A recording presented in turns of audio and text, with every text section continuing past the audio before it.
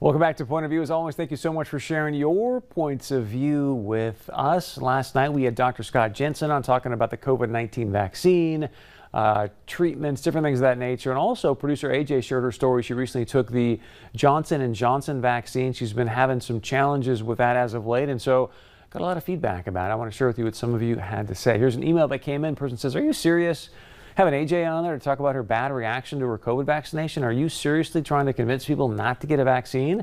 How about the millions that have gotten the vaccine without any side effects? Some of them, she probably had an underlying health problem when she got the shot. Do you want the country to go back to what it was last year, or should we try to move forward and fight this pandemic and get back to a normal life?" I'm not trying to convince anybody to do anything. In fact, I want to do the antithesis because I understand persuasion. I've talked about this in some of our live streams as late as to watch these politicians use very unconscious persuasion tools to move you in a certain direction. All I'm trying to do here is say, hey, look, these are some different situations that are taking place. Empower yourself around your own health. Get educated. I think there's a fascinating data log, if you will, in regards to the COVID-19 vaccine. If you want to do some homework on that, where if you look at it in comparison to other vaccines in the past, the numbers, I will say, are interesting for you to know, to educate yourself. In fact, I put those before we put producer AJ on, so if you want to go get that information. Now, I will say this real quick, because it's fascinating to me where I was at a particular place today and someone said something to me about the vaccine, and they're like, why wouldn't anybody not get this vaccine? Like, no one's died from this vaccine. What are people doing? This is a person that's very knowledgeable in the news business. That obviously simply is just not true. And that's why I'd ask you to do your homework in regards to what's the actual data. You can make your own decisions about what it is you want to do, because it's, how many times have we heard? Your body, your choice, right? All right, here's another email that came in regards to that. AJ does not have any underlying health. Oh, sorry, is this you, producer AJ? So take that down. Producer AJ, do you want to respond? You said what? You have no underlying health conditions? Producer AJ doesn't want to talk to me. She has no underlying health conditions, doesn't take any medication, and eats very, very well. That is from producer AJ. Another email that came in said, hey, you just said she had a reaction from the second dose of the J&J vaccine. I thought it was a one-and-done vaccine. I only had one shot of it and had no reaction whatsoever. Thank you for this email.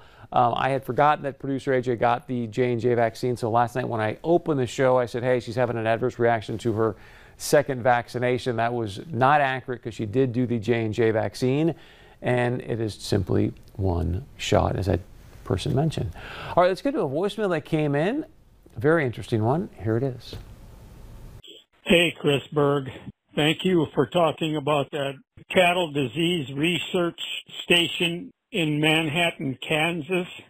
Okay, that was moved there during the years when Senator Conrad was senator.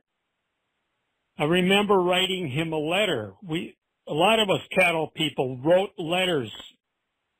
No, we don't want it here in Kansas. We want it to stay on that island off the East Coast. But no, they were wiser.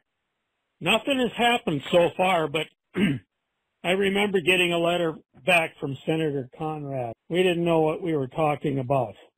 You were wrong on the figures on the cattle industry. It is $74 billion a year.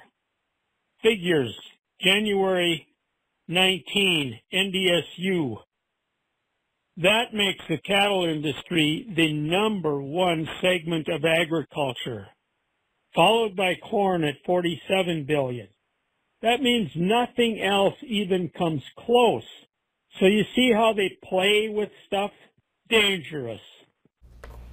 Wow. If you're not clear on what that gentleman is talking about, please go watch my interview with Secretary of State Mike Pompeo, especially in the context of what he said about the Wuhan Virology Lab Institute, right?